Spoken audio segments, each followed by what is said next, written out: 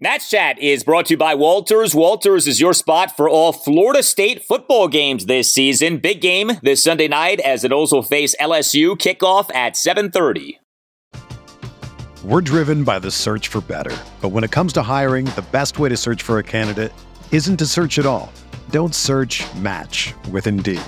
Indeed is your matching and hiring platform with over 350 million global monthly visitors, according to Indeed data, and a matching engine that helps you find quality candidates fast. Ditch the busy work. Use Indeed for scheduling, screening, and messaging so you can connect with candidates faster. Leveraging over 140 million qualifications and preferences every day, Indeed's matching engine is constantly learning from your preferences, so the more you use Indeed, the better it gets. Join more than 3.5 million businesses worldwide that use Indeed to hire great talent fast. And listeners of this show will get a $75 sponsored job credit to get your jobs more visibility at Indeed.com/Blue Wire. Just go to Indeed.com/Blue Wire right now and support our show by saying that you heard about Indeed on this podcast. That's Indeed.com/Blue Wire. Terms and conditions apply. Need to hire? You need Indeed.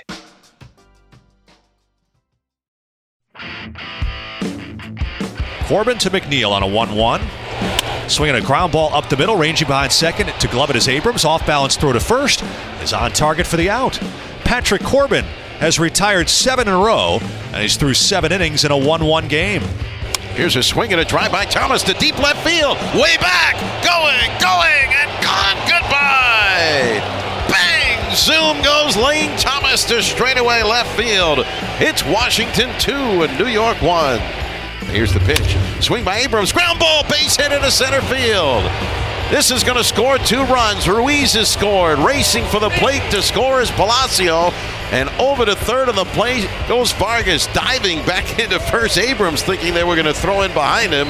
But he has singled past McNeil to his right and out into right center field.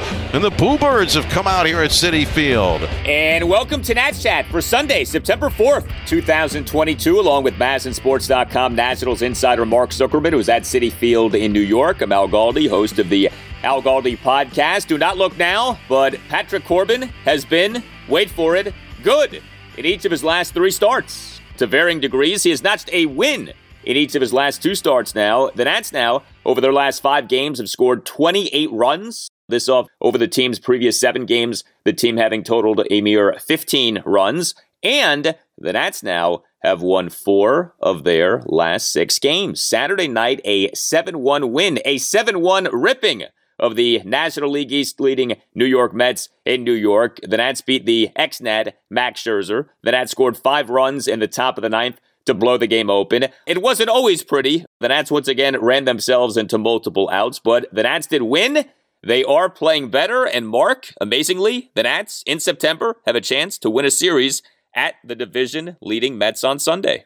Well, before we get to that, Al, I mean, that would be fantastic if they can pull it off. I think just on itself, this game tonight was really one of the more impressive ones of the year. When you consider what Corbin did against that lineup, what you consider what the Nats lineup did to hit a couple big home runs, and then the way they piled on late, and the way they're playing defense now. I mean, you can't tell me that it doesn't look dramatically different with that infield up the middle of C.J. Abrams and Luis Garcia. I was watching a team tonight that I know there were some issues. The base running was definitely high on that list. But I was watching a team tonight that I didn't feel like was out of place playing the Mets.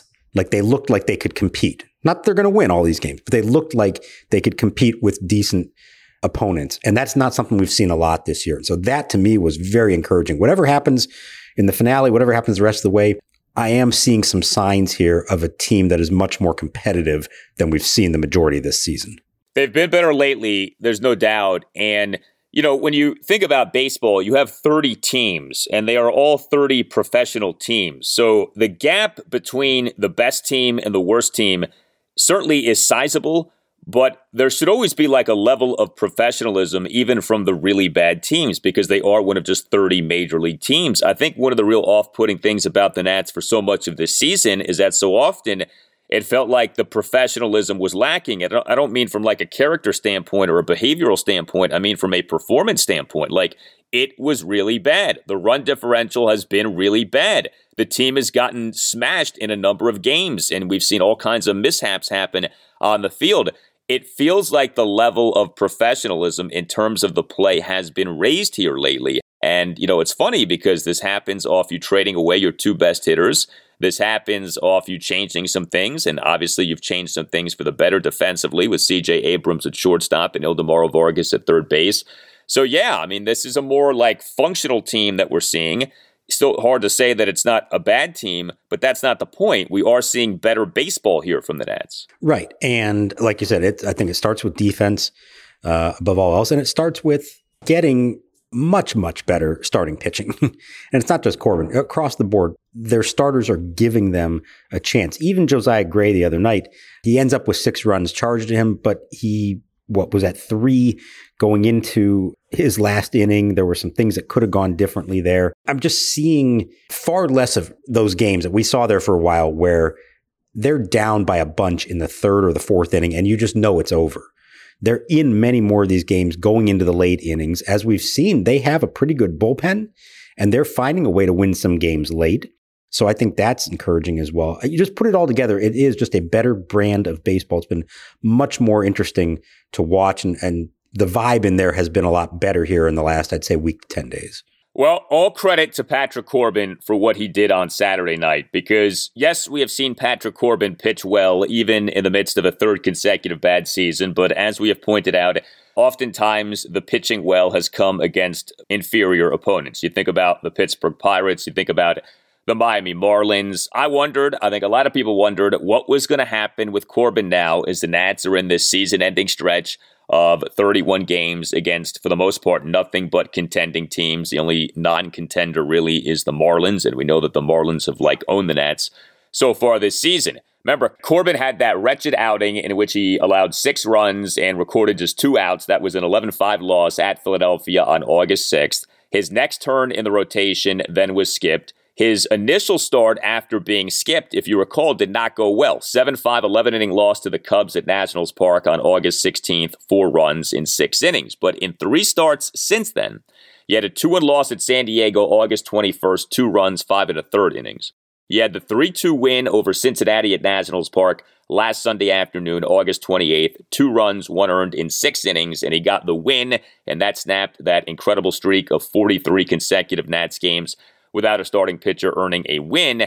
And then we got what we got on Saturday night at the Mets. This was really good by Patrick Corbin. 1 run in 7 innings, and it's not just what he did, it's how he did what he did. 5 strikeouts versus 1 walk. He gave up just 3 hits, a homer and 2 singles. He threw a lot of strikes, 85 pitches, 60 strikes versus 25 balls. And maybe most notably, he deviated from that usual Patrick Corbin game plan of going heavy with the slider. Not so many sliders, a lot of sinkers, and coincidence or not, the results were really good against one of the better hitting teams in the majors. That was the most notable thing to me, and you picked up on it immediately. He was not going to that slider to try to get outs. He threw 60 of his 85 pitches were sinkers. Only 13 of his 85 pitches were sliders. We never see that from him. It's 15% of his pitches were sliders. Essentially, when you count the 4-seamers as well, it's 82% fastballs that he threw in this game. That is not the Patrick Corbin we're used to, but he realized he was having success with it. He was locating on both sides of the plate. He was throwing pretty hard, too. He averaged 94. He topped out at almost 96 in this game. So that's up from his usual average. He was getting them to make weak contact on it, and he was taking advantage of good defense behind him. You put that all together, and that's a winning formula for him. And so a guy who, at his best in 2019, we thought of as he's effective when he's getting swings and misses, especially with his slider. He found a way to win. And he had a few strikeouts, but he found a way to win with pitching to contact, actually, by locating well and just trusting that that sinker was a good enough pitch to get the job done. And I don't know if that's a formula that can work Again, was it specific to this game and this lineup and something about this matchup that worked out? I don't know, but it certainly worked on this night, and it was nice to see him find a different path. We've talked for a couple years now about how, well, he only knows one way to pitch, and if he can't be successful that way, he doesn't have any other way to do it. We found a way for him to be successful doing it a different way. That's really encouraging. Yeah, it only took 3 years. I mean, if this ends up being something that works, I think it's actually going to make people angrier. Because it's like, why didn't you do this sooner if, in fact, this ends up being a viable game plan moving forward? Now, like you said, maybe this was just a one-off. Maybe this was specific to the Mets on this night. Maybe going heavy with the sinker and going away from the slider wasn't the reason for all of this. We don't know. You got to see more. But yeah, if this ends up being the fix, and like this could have been the fix all along, I think it's going to drive everyone bonkers. Yeah, well, let's not get ahead of ourselves. How many times in the last couple of years have we thought that Patrick Corbin had turned a corner, and it turned out he had not. So I'm not going to base it off this one, but it is nice to see him pitching much better and having some success. And I'll tell you what, for the other guys in the clubhouse, they really appreciated it, and they were glad that they were able to provide him the run support to put him in position to win that game, because as Lane Thomas said, there have been a few other ones where he has deserved a better fate and didn't get it because they haven't scored runs for him. They made sure of it tonight to put him in a position to get the win. Yeah, I mean, that may have happened a little bit, but his ERA is still over 6, so let's not go crazy with him being a hard luck loser this season, okay? It is worth remembering, Patrick Corbin last season pitched well in 4 of 5 starts in September, so we're not going to do any big picture conversation about is he fixed, okay? Like, we're not doing that. But good job by Corbin on Saturday night, and again, against a good hitting team. This was not the Marlins, this was not the Pirates, this was the Mets, and Corbin looked good, and all credit to him for that. Hey, are you a law firm partner or associate stuck in the minor leagues like Joey Fourbags Meneses? Your employer might be holding you back from your true potential. Maybe another law firm can get you what you need. More money, better support, better client contacts, or a better brand name. You need a better agent. You need Mason Kalfas. Mason Kalfas, he started Zenith Legal in 2015 to be the best legal recruiter in the nation, and he has succeeded. He has placed partners and associates at over half of the largest 100 law firms in the U.S. He specializes in working with lawyers at major law firms and government agencies such as the DOJ and SEC. Like Joey Meneses' big breakout, Mason Kalfas can help you identify what you really need to accelerate your legal career. He will work with you to find the best law firm for your practice and negotiate you the absolute best deal, a deal worthy of a superstar free agent. The legal market still is very strong in 2022, and there's no better time than the present to think about making a move. You need to call Mason Kalfas at Zenith Legal. His number is 202-486-3535, or you can check out his website at zenithlegal.com. He has a team of recruiters across the country, but you will get tons of personal attention from Mason. It's time to launch your career into the upper deck. Call Mason Kalfas today. Go Nats and go Joey. We're driven by the search for better. But when it comes to hiring, the best way to search for a candidate isn't to search at all. Don't search, match with Indeed. Indeed is your matching and hiring platform with over 350 million global monthly visitors, according to Indeed data, and a matching engine that helps you find quality candidates fast. Ditch the busy work. Use Indeed for scheduling, screening, and messaging so you can connect with candidates faster. Leveraging over 140 million qualifications and preferences every day, Indeed's matching engine is constantly learning from your preferences, so the more you use Indeed, the better it gets. Join more than 3.5 million businesses worldwide that use Indeed to hire great talent fast. And listeners of this show will get a $75 sponsored job credit to get your jobs more visibility at Indeed.com/Blue Wire. Just go to Indeed.com/Blue Wire right now and support our show by saying that you heard about Indeed on this podcast. That's Indeed.com/Blue Wire. Terms and conditions apply. Need to hire? You need Indeed. This is the story of the one. As a maintenance engineer, he hears things differently. To the untrained ear, everything on his shop floor might sound fine, but he can hear gears grinding or a belt slipping. So he steps in to fix the problem at hand before it gets out of hand. And he knows Grainger's got the right product he needs to get the job done, which is music to his ears. Call, click Grainger.com, or just stop by.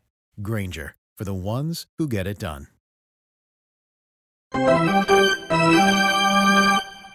Here's Luis Garcia.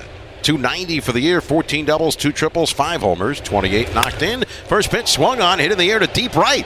Marte's not even running. It's going, and gone. Goodbye.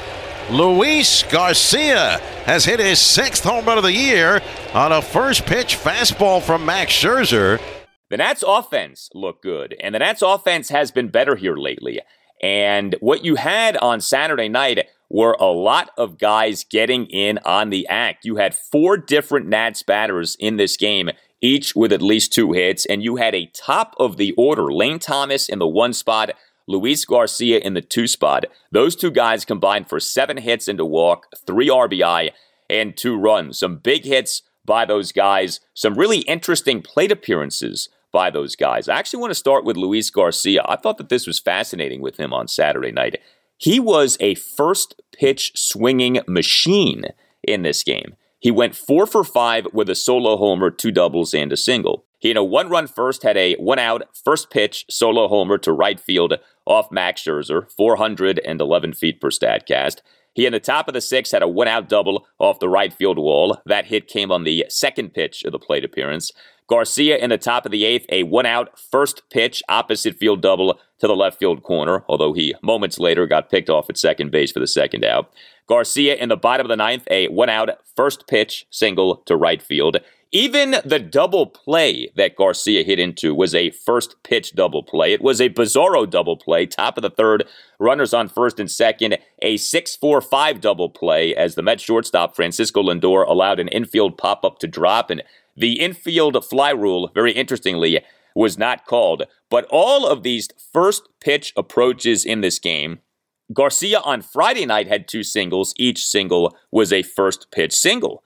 This pretty clearly has become part of Garcia's approach here. Swing early, swing often, and the results, at least in this series, have been good. I'm going to get to the infield fly call here shortly because it was called, but not by the umpire closest to the play. So we'll get to that in just a second here. The first pitch approach. Luis Garcia, I think, is understanding, and I'm sure he's being told this also by the coaching staff. He gets into trouble when he's behind in the count. You get to 2 strikes.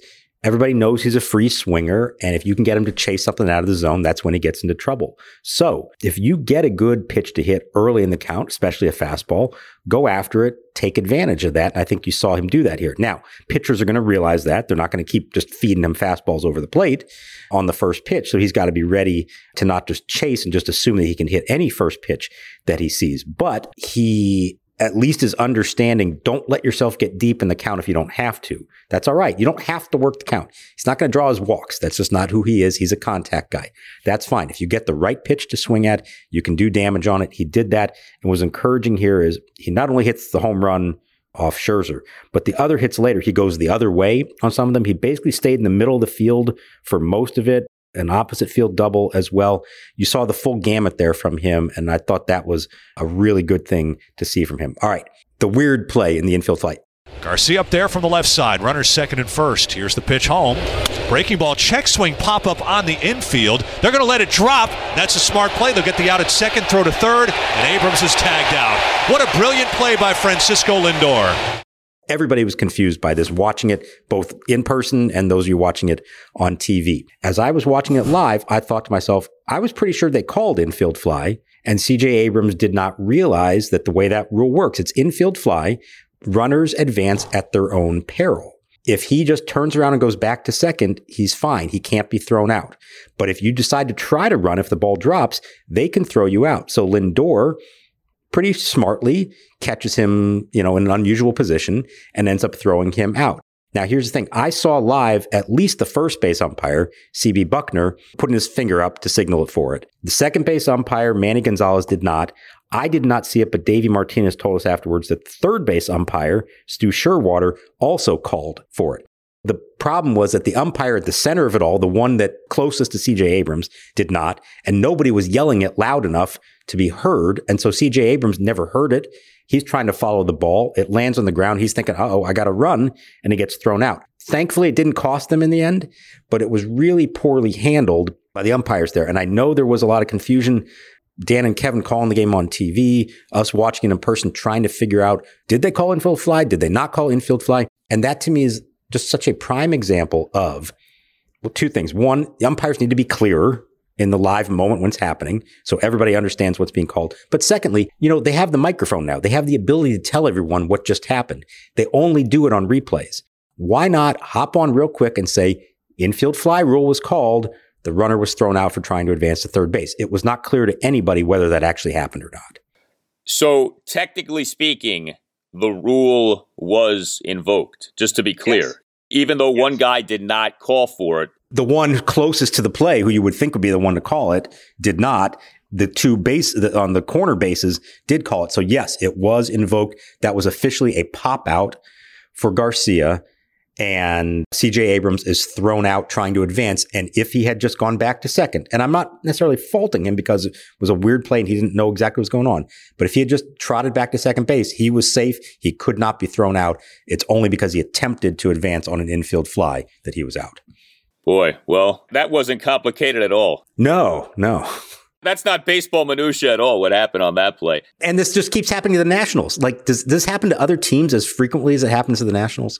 It doesn't. I mean, I actually think you look back on it, Lindor did a really smart thing with how he handled that. But there was some definite bad luck involved with it not being clear whether the infield fly rule was being invoked or not. Yeah, that was strange. And just so people understand, because there was a question of, well, was it hit high enough? It was sort of an odd check swing and maybe they wouldn't call it.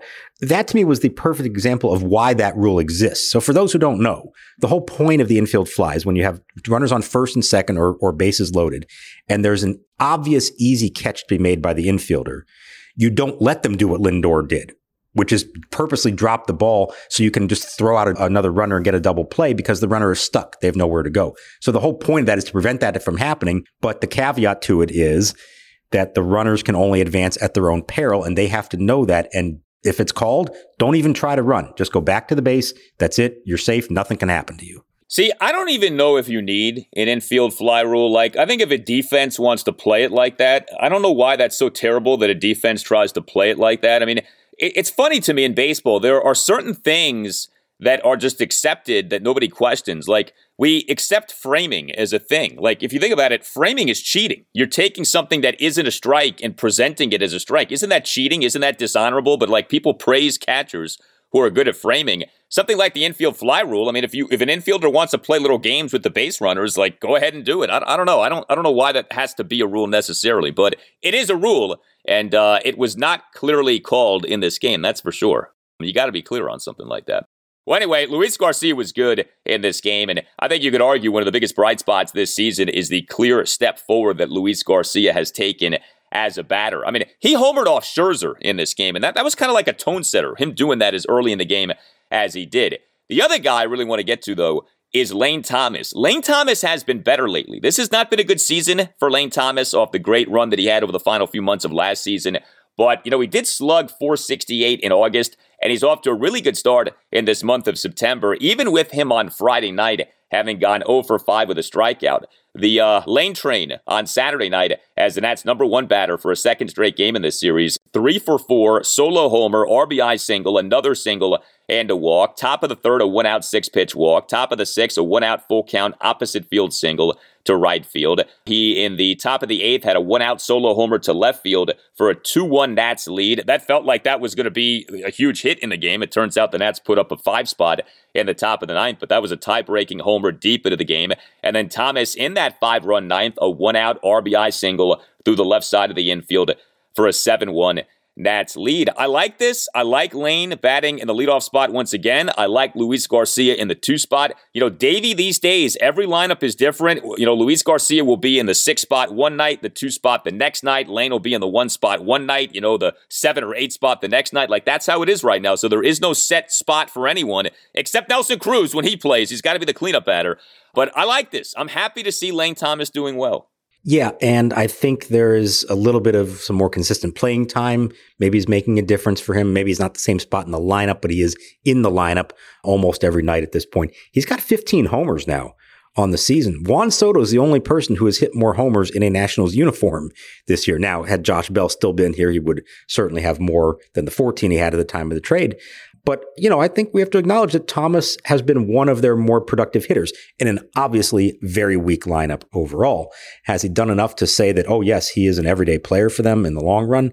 No, he needs to be more consistent, of course. But it is nice to see him doing this again. It's shades of what we saw from him late last season, not quite to the same extent. And obviously, he's got to prove this over a longer period of time. But it is nice to see from a guy who, I think we've known all along, whatever they get from him, if he does somehow emerge as a valid long-term piece of the puzzle, that's a great win for them to have gotten him for Jon Lester. And, even if he ends up just as a backup outfielder, that's still fine. But at this point, play him, see what you got. There's no reason not to put him out there and see if he can find a little bit of that magic that he showed last year. I mentioned Nelson Cruz, so he left the Friday night game due to a knee issue, did not play on Saturday night, and it was nice to see this, Davey had Luke Voit as the DH and Joey Meneses as the starting first baseman. Good. Let's evaluate Joey Meneses defensively at first. Now, Joey did not have a good offensive game, 0 for 5, 3 strikeouts, 4 guys left on base, but I like that. Joey Meneses at first base, I'd like to see more of that here. Look, if you have to make up some ailment for Nelson Cruz, do it. Or if you have to sort of say, well, this left knee thing is more of a thing than we thought, he's going to have to sit out some games here, go ahead and do it. Let's evaluate Joey Meneses at first base. The other thing with the lineup in this game was Cesar Hernandez in left field. Cesar Hernandez has become the new A-Ray Adrianza. We've seen him play third base. Now we've seen him play left field. He had not played left field ever in a major league regular season game in terms of starting a game. That's crazy. And there he was batting in the 6th spot on Saturday night and serving as an starting left fielder. So I was about to ask you before you said it, are you still good with the idea of playing Meneses at first and Voit at DH if it means Cesar Hernandez becomes the left fielder? Because that's the domino effect of all of that. Maybe not the ideal scenario that you want there. He had played 22 games in center field as a rookie for the Phillies back in 2013. He had not played the outfield at all since then and had never played left field. And basically this amounted to Davey Martinez saying he wanted as many left-handed hitters in his lineup against Scherzer as he could get. To his credit, Cesar got a hit in his first at-bat in the 2nd inning, then was caught stealing. Didn't do much of anything else the rest of the night. Didn't really have anything happen in left field that was that notable, and they did make the defensive change late once they had the lead. I don't know. I hope that is not an alignment we see a lot the rest of the season. I would much rather see Alex Call or Josh Palacios out there, but the way it worked in this game, it turned out fine, no big deal. But I agree, I want more of Meneses at first. Let's see how he can handle that. And especially if there's a chance that he's your guy next year there, you want him working with Garcia and Abrams, who continue to look so much more comfortable together up the middle. They almost turned a spectacular double play. This game was just a tick too late, but there is so much more smooth defense being played up the middle right now than there had been a few weeks ago. And that's a combination of Abrams now being the shortstop and looking more comfortable with more time, and Garcia being way more comfortable at second base. That's been such a nice thing to see. Yeah, and you have some real athleticism and youth at shortstop and second base. And so what you have is guys with upside and guys who figure to only get better. We see what it looks like now. What might it look like a year from now? I think it's pretty exciting to think about what that middle of the infield defense could look like for the Nats. You mentioned Josh Palacios. Nice to see him be productive on Saturday night. 2 for 4 RBI single and another single. And it sure was nice to see C.J. Abrams come through with a big hit in this game. There have not been many big hits for C.J. Abrams. Remember, he had the big 2-run single. It was one of the games out west. It was a 6-3 win at San Diego on August 19th. It's one of the few big hits C.J. Abrams had. Abrams in a 2-run fourth in that game, a 2-out, 2-run opposite field single for a 2-1 Nats lead. Well, here we were in this 5-run ninth on Saturday night, and C.J. Abrams came through with a 1-out, bases-loaded 2-run single off the side of the mound and into right center field for a 5-1 Nats lead. He actually had 2 hits in this game, 2 for 4 with a 2-run single and another single. He then got picked off between first and second base But that actually ended up being a blessing because that led to a throwing error by the Mets second baseman Jeff McNeil during the rundown, and Ildemaro Vargas ended up scoring for a 6-1 Nats lead. We actually could do like an hour on that 5-run ninth. It was a marathon inning. It was an inning filled with singles and mishaps by the Mets. The Mets in a lot of ways kind of gifted that inning to the Nats, but credit to the Nats for taking advantage, and credit to C.J. Abrams for coming through with a big hit in that inning. Yeah, so first of all, with Abrams, I'm seeing much more comfortable quality at bats from him. It hasn't produced a ton of hits, but you're starting to see more of it. He had that really nice game during the homestand, remember, where we thought, okay, we're starting to see it all come together now. I think maybe the pressure, the dynamic of the trade now coming up here and all having all the attention on him, I think he's starting to look more relaxed, more comfortable. He's really smooth in the field, obviously, and having better looking at bats. So I think that's a good sign. Let's continue to see more of it, of course. But, the first couple weeks were not great for him offensively, but you are seeing a glimmer of some better stuff there. So that's good. And that inning, would you have ever imagined? It's a 2-1 game, and I'm thinking to myself, well, maybe you score one, tack on, make it 3-1, give Finnegan a little bit of a cushion. And instead, that was like the longest half inning we've seen in a long time, and they just had productive at bat after productive at bat. And yes, the Mets helped them out with some shaky defense, shaky relief pitching, everything else. But to the Nats' credit, they just kind of kept going. I know the significance isn't nearly as much, but that felt like a 2019 kind of late inning rally. Remember the Nats team that won the World Series was so good at sustaining rallies, just moving the line like that. That was that style of rally they put together there. And all of a sudden you had what looked like a really tense, low scoring game turn into a rout, and Finnegan, who was warming up, could sit down, and now he's good to go for Sunday if they need him. I think my favorite thing about the 5-run ninth was Alex Call came into the game to pinch run for Luke Voit and then ended up batting later in the inning. You do not see that happen often. Came up to bat, drew a 2-out, 6-pitch walk. That's so rare. You come into pinch run and you end up batting later in that inning.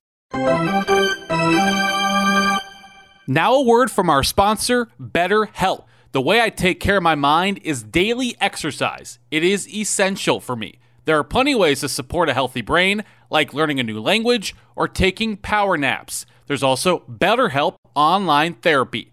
Everyone I know who does therapy swears by it. It feels like all I hear these days is how you have to start doing therapy. BetterHelp is online therapy that offers video, phone, and even live chat-only therapy sessions, so you don't have to see anyone on camera if you don't want to. It's much more affordable than in-person therapy, and you don't have to fight traffic or look for parking. Our listeners get 10% off their first month at BetterHelp.com/NatsChat. That's better, HELP.com/NatsChat. And now throw to first, and Abrams picked off. He's in the rundown.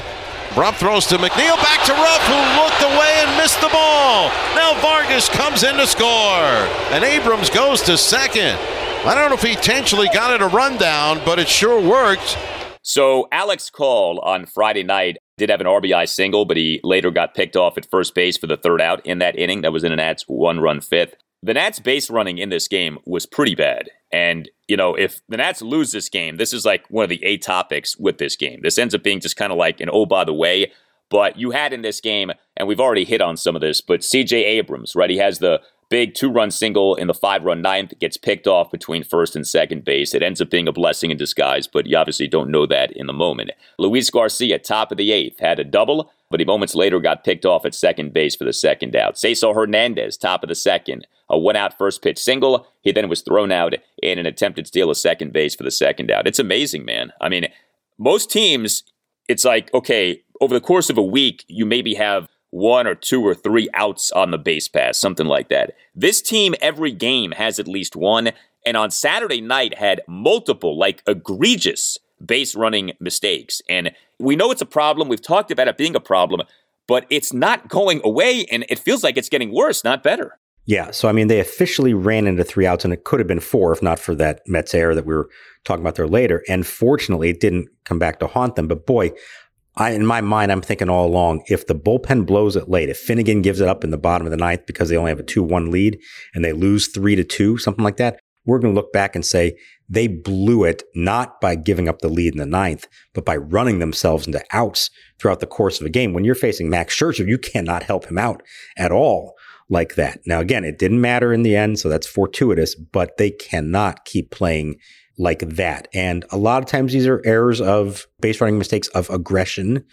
but they've got to be smarter. They've got to know when to push the envelope, when not to, more awareness of what's happening around you. Some of these are young players, and you hope that they learn over time how to do it, but it's not always younger players. There are some older ones doing it as well, and it's just trying to make too many things happen.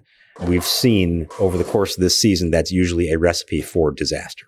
Yeah, and I think like Cesar Hernandez getting thrown out on an attempted steal, okay, that happens. It seems to happen a lot with this team, but okay. But the guys getting picked off, I mean, I don't know if they're asleep, if they're out to lunch, if their leads are too large. I don't know what it is. I mean, but when Adam Ottavino picked off Luis Garcia at second base, Ottavino took Garcia to school with that pickoff move.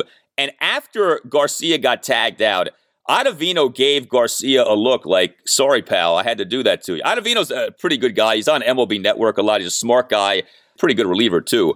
But he nailed Garcia, and Garcia knew it. And you're just like, man, like Luis Garcia, he did so many good things in this game. I hate that we even have to talk about this, but like you can't, when you get a double and then you get picked off at second base, that's a rally killer, man. Like that's so bad that happens, and yet it keeps happening with this team. Yeah, like we said, they're up 2-1 at that time, and you got a runner in scoring position. You might be able to tack on a run and make it 3-1. That could have been the difference in the game, and thankfully it wasn't. You just hope that a young guy like Luis Garcia learns from it. We do know he can be careless at times, whether that's on the bases, in the field. You've got to believe that over time he matures as a player and stays mentally engaged all the time. I think that's what happens is he gets a little lazy. His mind will wander at times like that. He's probably feeling good, like, hey, I just got my third hit of the night. I'm on second base. We got the lead. Next thing you know, oh, wait a minute, I just got picked off. That's got to be cleaned up in the long run. He's not going to make it in the long run if that becomes a recurring issue for him. With the Nats bullpen on Saturday night, Carl Edwards Jr., a scoreless bottom of the eighth, Erasmo Ramirez, perfect bottom of the ninth with 2 strikeouts. And yeah, Max Scherzer was the Mets starting pitcher. He leaves the game due to discomfort on his left side. He earlier this season missed time with a left oblique issue. We don't know if this is a recurrence of that or not. We do know, though, with Max in recent years, he's had these nagging things that have popped up. He's having another great season. His ERA for the year now is .226. He in this game, 1 run in 5 innings, 5 strikeouts versus 1 walk. The only big boo-boo really was that Luis Garcia home run. But isn't it something that we can say Patrick Corbin outpitched Max Scherzer? And raise your hand if you expected that going into this game. You saw that one coming out, right? You had money on that one happening, right?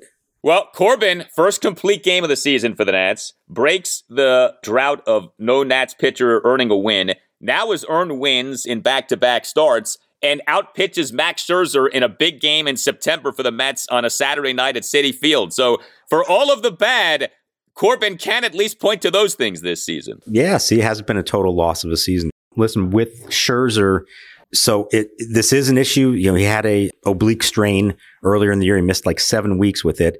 Everything had been good since then. He had been consistently throwing over 100 pitches, so there hadn't been anything to make him, hold back or anything like that. It sounds like what he told reporters afterwards was he started to feel it coming on and decided, let's not take any chances. Let's shut it down right now before it gets any worse. He thinks, Buck Showalter thinks he makes his next start. So that's all good. None of us want to see Max Scherzer suffer any kind of injury again. But it is a reminder that, and we saw this in 19, it worked out great in the end, but boy, he had some scary moments along the way, injury-wise. And while his arm has never been a problem for him over his career, you do see things with his back, his neck, his legs, now his side, that you do worry that he's not quite the unflappable warrior that we've seen for so long in his career. And it's not his fault. It happens to everybody eventually. He's up there in age. He was going for win number 200 tonight, something that only 2 other active pitchers in the game have. That's Verlander and Greinke. So he's still elite, but in the back of your mind, that little bit of concern now whenever he takes the mound that physically something could go wrong.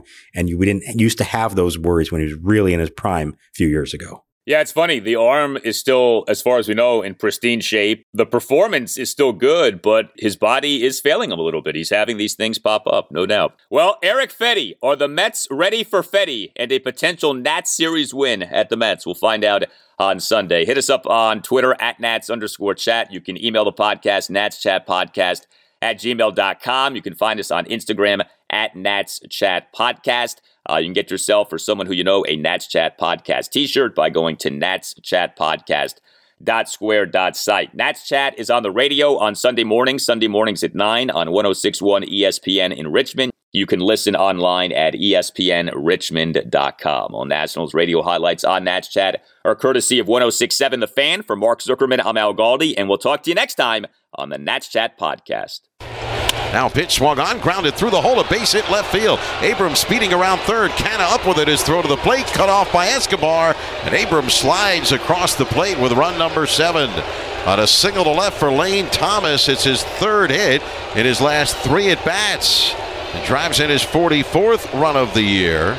And the Nationals now lead at 7-1. The Bluebirds are out at Citi Field as Buck Showalter goes to the mound to take the ball from right-hander Adonis Medina. Everyone is talking about magnesium. It's all you hear about. But why? What do we know about magnesium? Well, magnesium is the number one mineral that 75% of Americans are deficient in. If you are a woman over 35, magnesium will help you rediscover balance, energy, and vitality. Magnesium supports more than 300 enzymatic reactions in your body, including those involved in hormonal balance. From functional medicine doctors to mental well-being and female hormone experts, we all know that magnesium is the one mineral to improve all aspects of well-being and health. But which one? Magnesium Breakthrough from Bioptimizers, the trusted choice recommended by leading experts with 7 best-absorbed forms of magnesium to ensure your body receives the support it needs for overall well-being. Go to bioptimizers.com/balance today and use code BALANCE10 for 10% off. Support your journey to wellness at bioptimizers.com/balance. Magnesium Breakthrough from Bioptimizers, your foundation to optimal health and vitality.